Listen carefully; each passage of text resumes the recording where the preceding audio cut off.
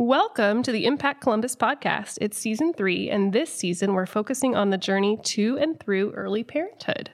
Along the way, we're sharing content around pregnancy, delivery, and all things baby. This month, we are joined by Dr. Rachel Reed, OBGYN physician, to talk about what to expect in the second trimester of pregnancy. So, Dr. Reed, I'll let you introduce yourself. Great. Thank you, Patty. I'm Dr. Rachel Reed. I'm an OBGYN here in Columbus, Indiana. I've been practicing here for a little over 13 years, doing full spectrum OB and GYN care. I was thinking about it the other day, and I think I'm pushing almost 2,000 babies in this community in my 13 plus years here. How many, kindergarten classrooms is that? I don't know. I'd have to do the math. Like it's 100 a lot. probably, ish? It's, yeah. That's a lot of babies. Yeah. Mm-hmm. 2 of them are mine. There you go. Mm-hmm. I mean, They're 2 of the best. Depends on the day, right? That's right. Just kidding. Yeah. Well, we are here to chat about second trimester, which, as we kind of were talking in our episode about first trimester, is the best That's trimester. right. The golden So trimester. We're really excited about this. It's when you're looking cute, maybe not throwing up so much. Yep. Not really panicked about having to care for an infant yet. That's exactly not super right. uncomfortable. So we've gotten through that first trimester. We're probably feeling maybe a little bit better. We're into our second trimester. So what are the major differences about the second trimester versus the first? Yeah, absolutely. So second trimester goes from about 14 weeks to 28 weeks. It's often called the golden trimester because you're starting to feel better. You're feeling like yourself again. You are starting to experience pregnancy, but not really all of the discomfort and aches and pains that come in the third trimester. So many women, we'll talk about it later. Yeah. Many women just find that it really just is one of the most enjoyable times. Yeah. As far as what's different, one of the big things that happens in the second trimester is most women will start to feel fetal movements. Typically, first-time moms will start to usually feel those somewhere between 18 and 22 weeks. Women who have had babies before will sometimes feel them earlier, although I always sort of explain that anything that you feel prior to 20 weeks is always a bonus movement. Babies are certainly moving by 10 weeks, but we often can't perceive those movements. So if you are feeling something sooner, that is awesome, but don't expect it. Don't freak out or worry if you feel something one day and then you don't feel it again for 2 more weeks. When you're in these 18, 19, 20 week range, that's completely normal. Once a woman starts to feel fetal movements, it's typically another month before anybody can feel anything on the outside. So I always tell my moms that those movements initially are all for her. She did all that hard work in the first she gets to trimester. enjoy it to start. Right? Yep. The other big thing that'll happen is the baby bump will pop out, which a lot of moms are waiting for. They're excited for. I always see that the teens are a pudgy stage, meaning from about 14 to 20 weeks, you're in this pudgy stage where you don't really look pregnant, but your skinny jeans don't fit anymore either, right? You try the trick with the hair The hair tie trick. To get a little more, and there's one all-you-can-eat buffet away from you're done. Yep, exactly. Right? What's happening to me? I don't know.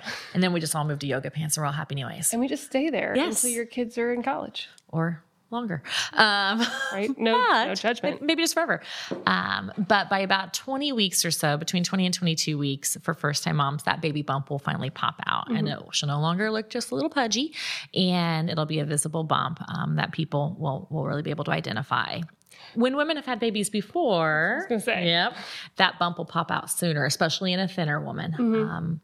My analogy is always the uterus is like a big balloon. The first time you inflate a balloon, there's a lot of resistance, and it takes a long time to inflate, so it takes a long time to show. Every time after that you inflate that balloon, there's less resistance, and so it inflates faster and faster. Now, it doesn't get any bigger than its maximum size. You just sort of get there faster. So a woman having baby number 4 who's, relatively thin, she's probably going to have a pretty visible bump by as early as 12 to 14 weeks. Yeah.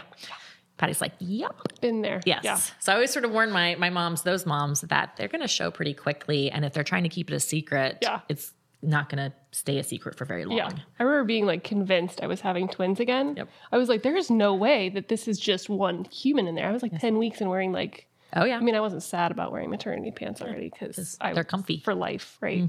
Anyway, go ahead. Yeah.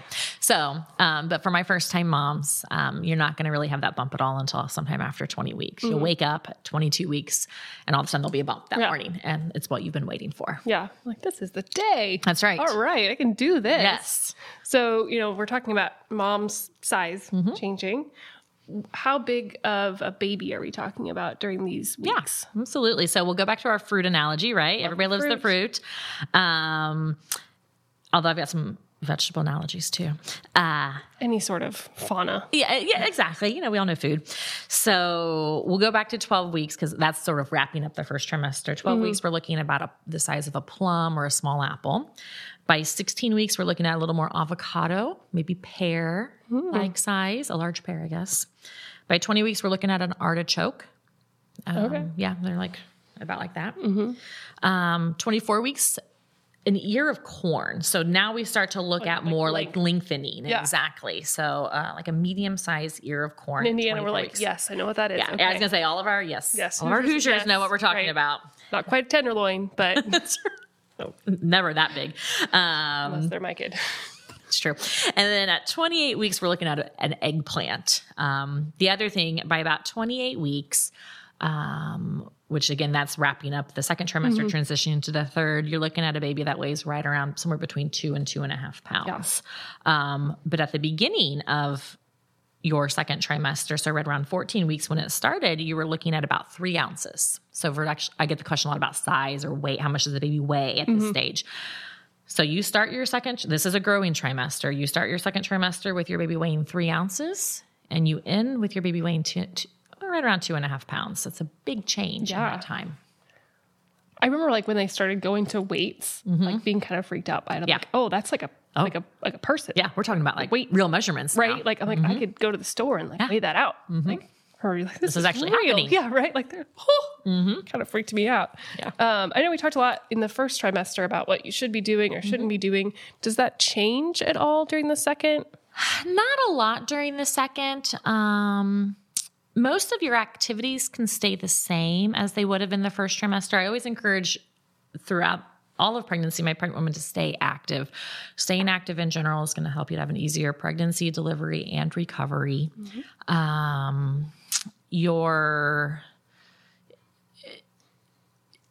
What you can do, or your intensity often starts to be modified at this point. So my women will often, if they're runners, they might slow down. They might go shorter distances. I always just sort of encourage women, listen to your body. But it's okay to sweat. It's okay to breathe hard. It's okay to have a high heart rate in pregnancy. Staying active is going to be important. Your basic exercise classes, you're basically what you could do at the gym, your beach body workouts, your ferals, your taekwondo, your kickboxing, none of your pure bar, all of that stuff, none of that is going to hurt this baby. And staying active is really important. What you do need to start doing in the second trimester is you need to avoid your extreme sports. So the sports where there's a real risk of physical harm for mom, it gets a lot harder to take care of a pregnant woman as she gets into the second trimester who is also severely injured, basically. So I'm talking whitewater rafting. Yeah, whitewater rafting, scuba diving because of the pressure changes. Although you can snorkel, that's completely fine. I say things like bungee jumping, downhill skiing. These are all things parasailing, even non-pregnant. I'm like, no, pass. Yeah, pass nothing I have any interest in. But I do have some, people who do extreme sports, and so I just want to caution those people away from those activities. The other big one that I get locally is horseback riding. And I don't know that there's no strict guidelines about this, but I typically encourage most of my women who ride horses to stop by about 20 weeks. Their center of gravity changes just enough by 20 weeks that a fall becomes a real concern. And falling from the height of a horse could start to cause some injury, certainly to mom, but also to the pregnancy at that point. Less than 20 weeks, you're probably okay. You haven't had as much gravity changes. Now you can still do bike riding. People always well, if I can't ride a horse, can I ride a bike? It's not the process of sitting astride a horse. It's the fall risk. A fall from a bicycle is a very different thing than a fall off of a horse and maybe then getting kicked or stepped on by the horse. And so locally, that's actually probably the one activity that I have more women really have to change their lifestyle for a brief period of time because of that. Again, not really so much me, but you'd be surprised. But I'm sure, it's a big deal. Yep. There's a lot of people that have some horses I'm really out here. just praying my daughter does not discover horses. It's an expensive sport too. Yes. No, thank you. It's chasing waterfalls as far as I'm concerned. So outside of, I didn't prep you for this, but it's not going to be hard. How many visits can you expect to have in your second trimester? Absolutely. So, well, typically we're doing visits every 4 weeks still through the second trimester. And we're doing visits, I guess we actually didn't even touch on it, every 4 weeks through the first trimester typically as well. And then it is as we get into the third trimester that for otherwise low risk pregnancies that we start to see women more frequently. Okay. So every 4 weeks. So 16, 20, 24, 4 visits maybe. Okay. About that time. And in those visits, like what typically? Yeah, absolutely. So, and in general, at all of your visits, you're going to have, we're going to check your weight. Mm-hmm. We're going to check your blood pressure. We're going to check women's urine, looking specifically, we're not looking for infection. We're looking for protein and sugar. High protein levels in urine samples can be a sign of a high blood pressure problem. And then sugar can be a sign of pregnancy diabetes that we might see signs of sooner than the standard test. So we're always going to do that at all of your visits. If you've not had an ultrasound that day, and most visits women won't have ultrasounds, we're going to listen to the baby's heartbeat with something called a Doppler. And so we just do that on their bellies. And so we'll be able to listen to baby's heartbeat. And then after 20 weeks, we'll measure women at every visit with a measuring tape. It really is just a measuring tape. And that is how we're assessing baby's growth through most of your pregnancy. It seems like the most non-scientific thing ever. I am amazed at how accurate it is. It really is. Yep. Like it's fascinating to me. It should be. So people always ask, well, what do I measure? What does it mean? We measure from the pubic bone to the top of the uterus. We measure in centimeters. After 20 weeks, that measurement should be within 2 centimeters of however many weeks along she is. And if it's anything bigger or smaller than that, that could be a sign that we're looking at either a baby or amniotic fluid, because we're looking really at the size of the uterus. That's maybe bigger or smaller than it should be, and it would be an indication for an ultrasound. Yeah. We're also looking at sort of the interval growth. If at your last visit you measured 24, and at this visit you measured 28, and it's been 4 weeks, that's appropriate interval growth. We can feel really reassured by that. Is it just amazing that it matches up with the weeks like that? I know, that? Isn't that crazy? It's crazy. I don't know who figured it out. That'd be really smart. 1 million years ago, I guess. Yes. Yep. I don't know why. I just think that's really cool. Yeah. So, okay, we've got Doppler in them. We're going to do the wacky tape. Yep. The wacky tape. That's right. They're going to chat with you. Yep. We're going to chat. You'll have an ultrasound. You'll have your anatomy ultrasound in the second trimester as well. This is the big ultrasound. People call it anatomy ultrasound, screening ultrasound, the gender ultrasound. Gender reveal. So if you've not already found out, if you plan to find out if you're having a boy or girl and you've not already found out in that, prior, you'll find that out. And typically that ultrasound is done somewhere between 18 and 20 weeks. So in the middle of the second trimester. So that's always an exciting visit. Yeah. I think being in the medical field somewhat, I'm always like, okay, kidneys look good. Like, have you seen 4 chambers in the heart? Okay. Will that anatomy good? And people are like, is it a boy or girl? I'm like, I don't care. Always. Yep. But make sure his brain looks like, is all the flow good? Goodness gracious. Yes. There's just a lot more that happens in that ultrasound than just the gender. It is a really important appointment. And, we only let that mom bring one person in the room with her. And there's some reasons around that. And some of that happened with COVID. But we'll probably not necessarily go back to having more people in the room for a couple of reasons. One, that ultrasound tech is doing a really important job. Yeah. She's looking at a lot of different things, and she's really trying to make sure that baby has been developing properly. And if there's a lot of conversation happening, a lot of people already doing their social media posts, which that happens I'm still quickly in the room. Sometimes, that can just be distracting, and she just may not be able to do as good a job as she otherwise would. And then sometimes it's, there are sometimes anomalies that we find, congenital anomalies. Maybe finding out with 5 people in the room isn't the right experience. And we really want to try to protect against that as much as we can. I 100% support that. So, right. if you didn't put it in there and you're not helping get out, I don't need you. Need you The in same there. rule Yeah. applies for labor Yeah. delivery for me personally. Yes, there you go. And you can always, there's, local places in most communities where people can do for fun ultrasounds. It's if, they pay for that service, but it's not a medical ultrasound. There's no unsafe number of ultrasounds in pregnancy. And so it's not like it's dangerous if you wanted at 30 weeks to pay for a for fun ultrasound and bring some family in so that they can take a look. Oh, I think that's completely fine, completely appropriate. Yeah. But at your doctor's office, we're trying to make sure you have a healthy baby in there, and Right. we sort of need some space to do that. Yeah, definitely. Okay, so we kind of went over we didn't really talk about the glucose. Yes. Is that for second trimester or third? It's sort of both. So it's really at that transition. Okay. Typically, we're going to do your pregnancy diabetes test, sort of the next set of lab work around 26 to 28 weeks. Okay. So depending on how your appointments are scheduled, it is either going to be at the end of the second trimester or the beginning of the third trimester. We're going to, again, test for pregnancy diabetes. We're going to repeat a blood count looking for pregnancy anemia at that point. It's even if women weren't anemic at the beginning of their pregnancy, many women are anemic by this point. They've used up all their iron stores, making all this Right. extra blood for this Making baby. a whole person. Right. Right. So we can start some iron. We repeat a test for syphilis. And then if a mom has a negative blood type, she needs to get a RhoGAM shot. And so that happens at that visit as well. And the RhoGAM shot is sort of complicated to explain, but it's given to women who have negative blood types just in case they're pregnant with a baby with a positive blood type. It keeps their body's blood from sort of attacking that baby. Okay. That's maybe the most basic way to explain it. Only about 10 to 15% of people have negative blood types. So it's not super common, but it's not rare either. It's something we're very used to. Yeah. So is that something that you look at first trimester? And Yeah. all that blood work? Yes. So the Figuring out their initial blood type? in the first trimester, often at that very first visit, you'll have a whole panel of blood work done. Again, blood type, blood count. We look for a lot of infectious diseases. We do an exam if it's indicated, get people caught up on things like pap smears. So we already know what that woman's blood type is. Yeah. And then it's in the second trimester, if she does need the RhoGAM shot, that we make sure she gets that. Perfect. Yep. Perfect.